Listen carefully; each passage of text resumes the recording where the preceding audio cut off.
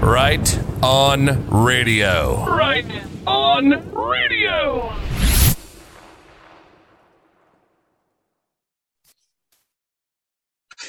Good evening. Thank you for joining us for a time in the Word of God. And thank you, Jeff and Jesse, for inviting me back to share what the Lord has put on my heart.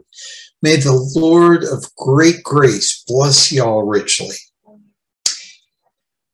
When you are going through a difficult time, do you ever feel like God just isn't there? Like he has abandoned you? Does it seem like he is hiding?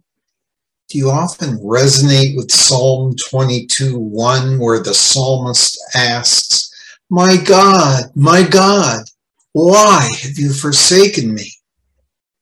But then, could it be at times like this when God is about to do something simply amazing? Might he even do something very important through you? Let's pray together. Almighty God, God of Abraham, Isaac, and Jacob, God and Father of our Lord and Savior, Yeshua, Jesus, our Messiah, and soon coming King. Thank you for your promise that indeed you will never leave us nor forsake us. And thank you that you have given us your word so that we might have your truth ever before us. Your word is truth. Amen. You know, last week, Jews, whether Orthodox, Messianic, secular, or otherwise, celebrated one of the most famous of God's miracles, his preservation of his covenant people in spite of one of the most well-contrived plans to annihilate them. Mordecai and Esther, by God's direction, instituted another special holiday to remember the way in which God used Esther to save her and her people from Haman's wicked plot. The holiday is called Purim, a word that denotes the dice or lots that were cast to determine which day Haman and his cohorts would get rid of his enemies.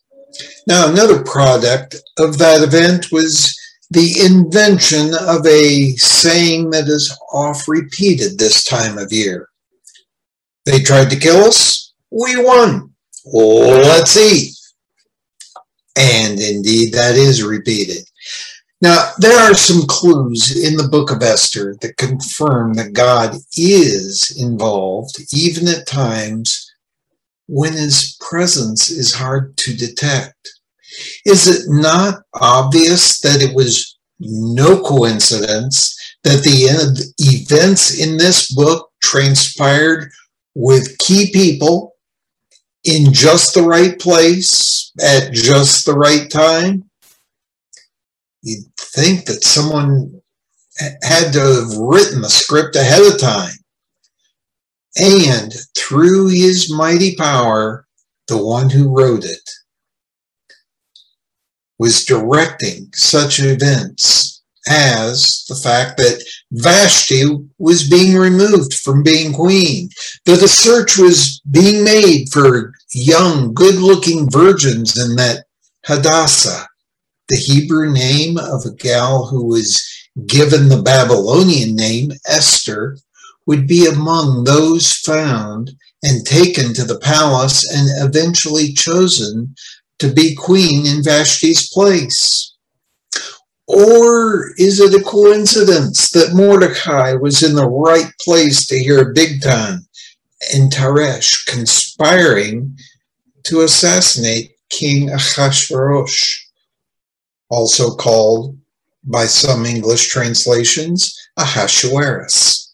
Now, another concept that we have to say no coincidence is that the event of what Bigtan and Teresh were conspiring was recorded in the King's Daily Journal but nothing was done to recognize Mordecai at that particular time, or that Mordecai would hear of Haman's dastardly plan to annihilate the Jews, or that he would have a copy of the king's decree and the financial information associated with the plan to give to Esther so she could know and understand Haman's plan.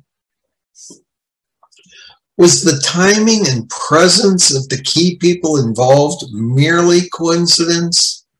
Or was there someone unseen orchestrating all these events?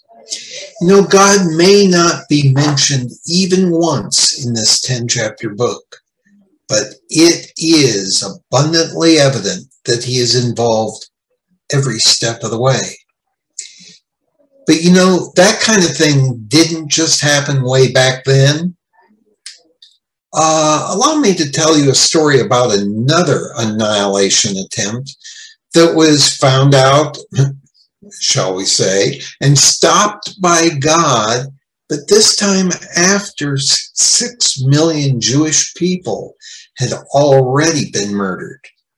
This event that I'm going to tell you about, only about 76 years ago on the 16th of October, 1946, at Nuremberg jail in Germany. Julius Streicher made his melodramatic appearance at 2:12 a.m.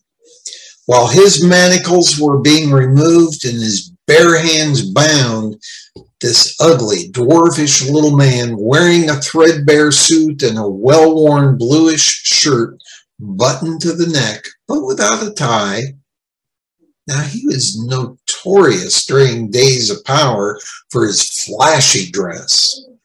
He glanced at the 3 wooden scaffolds rising menacingly in front of him.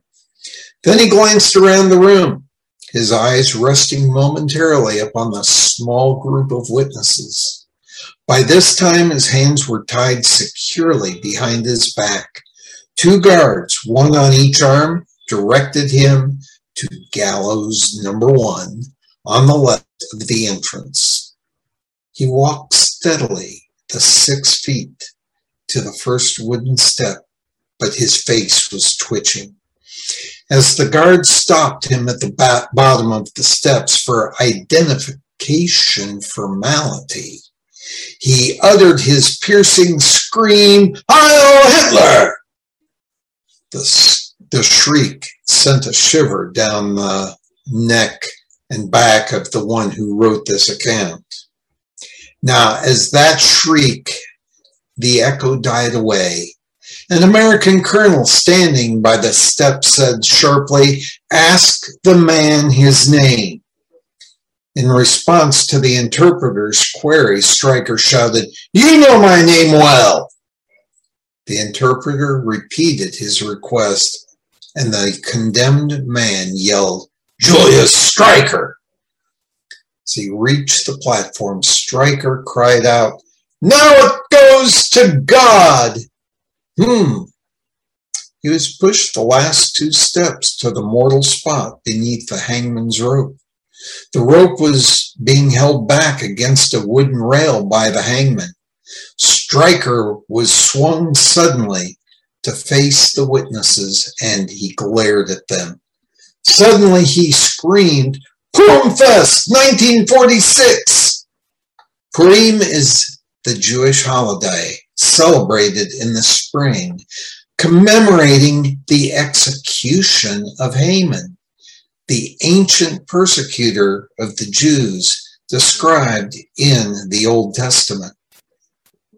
Now, Streicher had been a Nazi since early in the movement's history. He was editor and publisher of the anti-Semitic newspaper Das Strömer. In May of 1924, Streicher wrote and published an article on Purim entitled Das Purimfest, the Festival of Purim.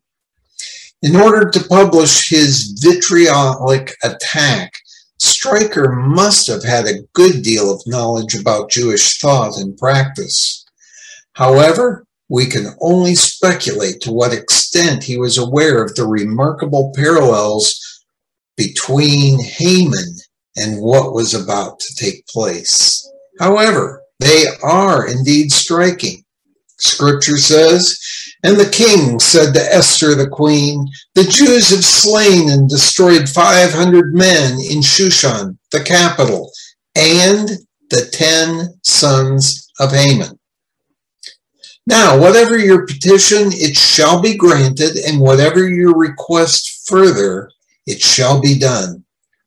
Then said Esther, "If it please the king, let it be granted to the Jews that are in Shushan to do tomorrow also as this day, and let Haman's 10 sons be hanged upon the gallows."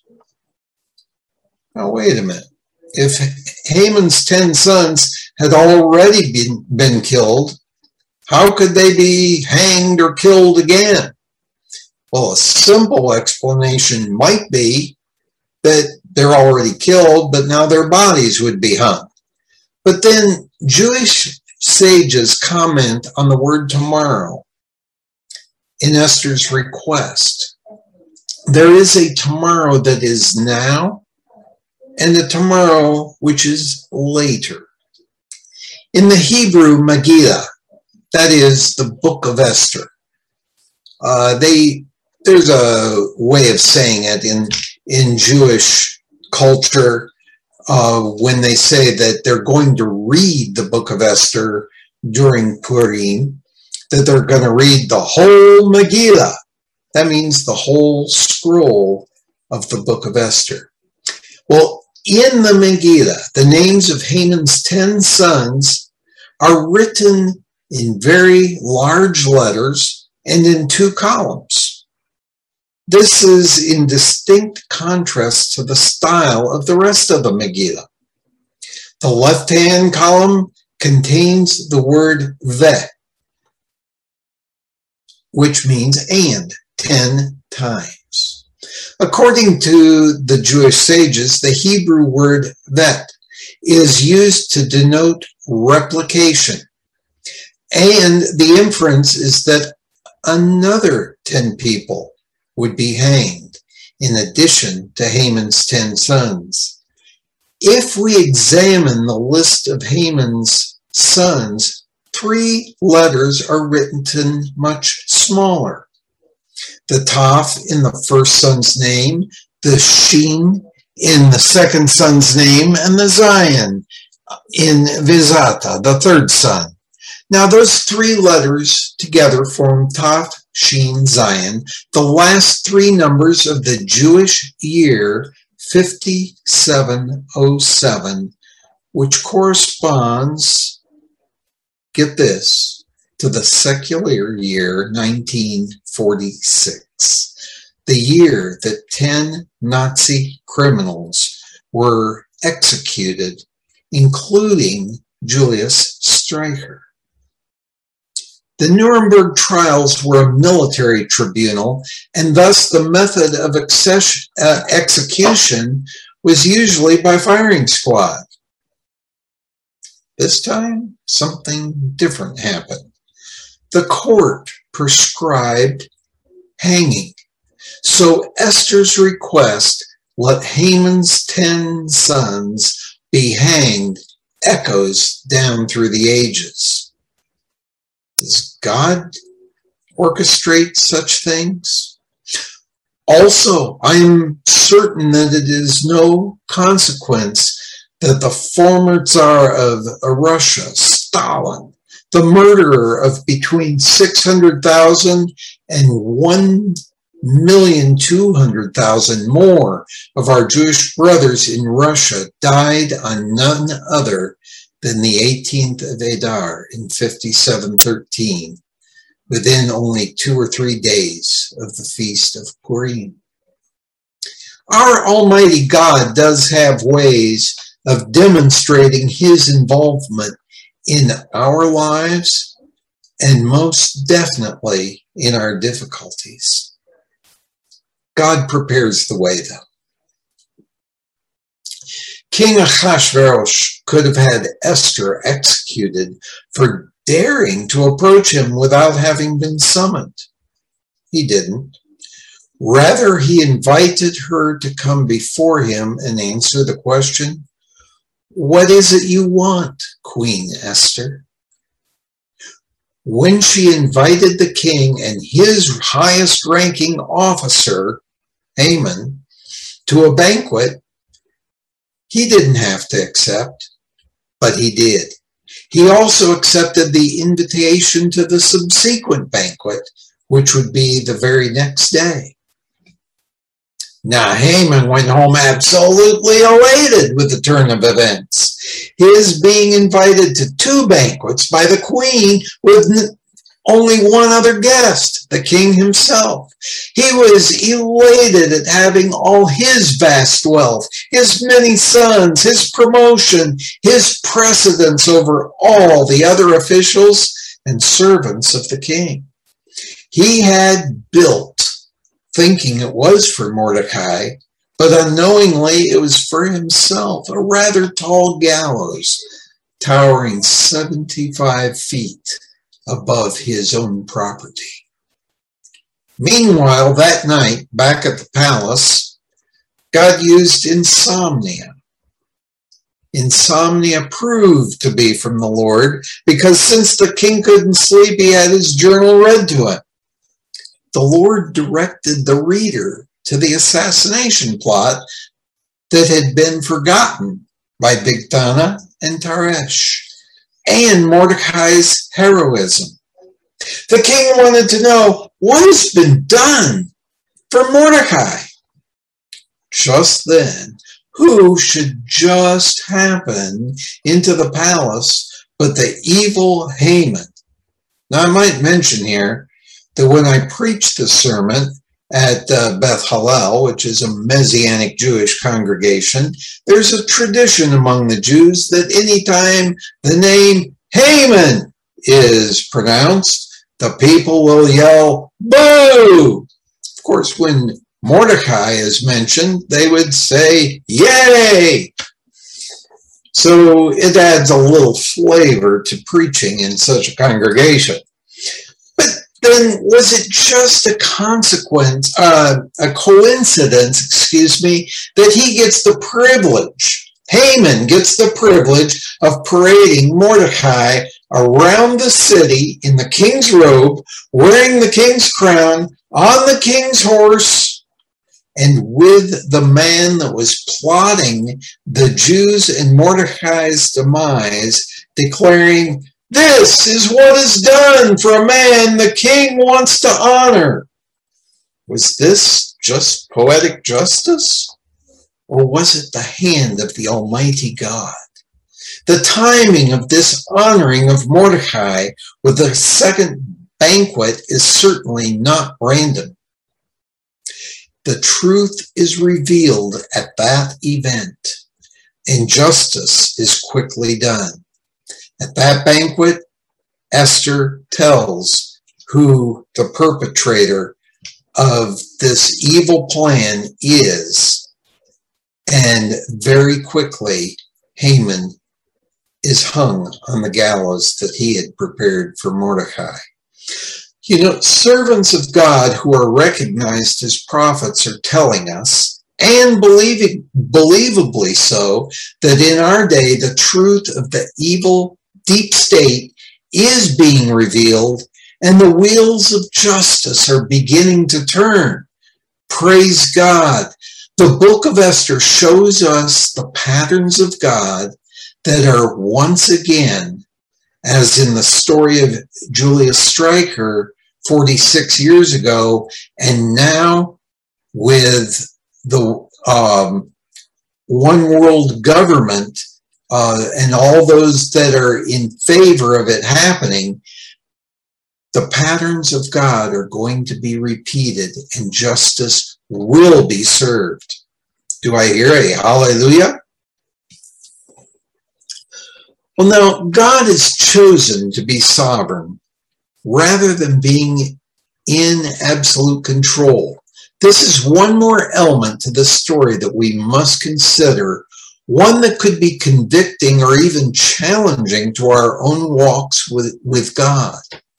Was Esther like a puppet on a string, unable to resist doing what she did?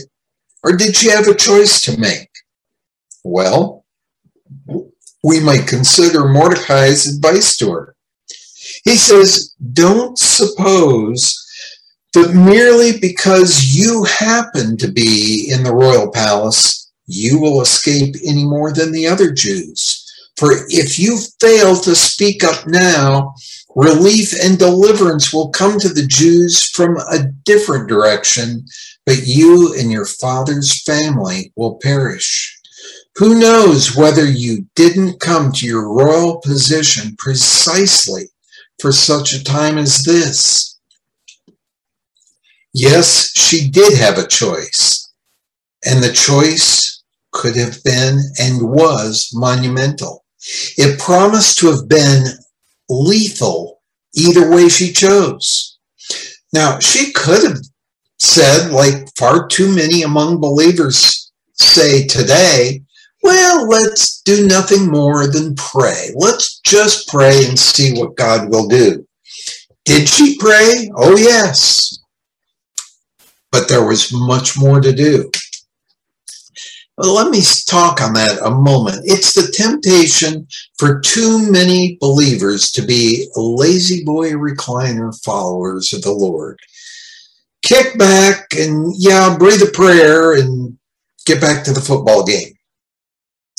I submit to you that we can no longer misunderstand our Lord's command to occupy until he comes to mean that we should be passive, indecisive, inactive believers. We need to be actively pursuing God and his kingdom in every way that he opens for us.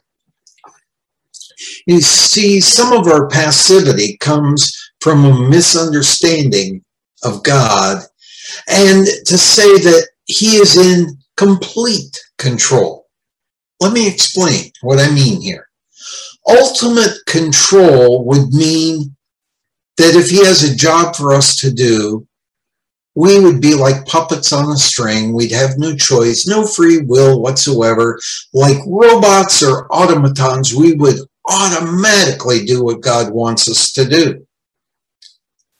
But instead of being in that kind of complete control, he has rather chosen to be sovereign. That is, he wants us to follow him because we choose to follow him. He is our king.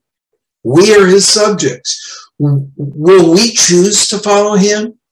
Will we choose to follow him not because he has programmed us to do so, but because we choose to follow with a whole heart of love for him?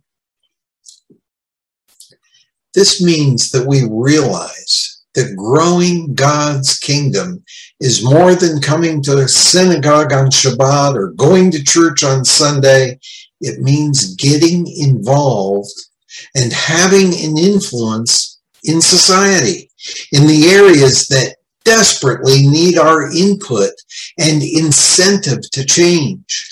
Far too long, we have pulled back as the church and said, God will take care of everything, and all we have to do is go to church on Sunday. What areas could we have influence? The family. Our families and the way we conduct our families can have an influence on society. The church itself needs our influence. Economy and finance. What about politics? Oh, Christians aren't supposed to be involved in politics. Well, we've entertained that thought for far too long, and it's not going too well for us. Or education, same deal. Media, communication, the arts, entertainment. You know, God gives us instructions, but he leaves it up to us to trust him. like Esther, to choose to obey, to follow those instructions, and to be used by him, and to see his deliverance while we are in the process of obeying, or to do what Esther didn't do, to do nothing. Or say, well, prayer is enough. That's the most I can do. That's all I'm going to do. And see our destruction. What an awesome God we serve. Let's together choose to follow him with a whole heart and make a real difference in our world. Father, thank you for the example of Mordecai, of Esther. Thank you for the many that have gone before us, that have chosen to be active in government, education, the arts, leading with our families, leading in our congregations to make a difference in society. Help us to do the same, and even more so as we see the day approaching. We pray b'Shem Yeshua, in the name of Jesus. Amen. Thank you.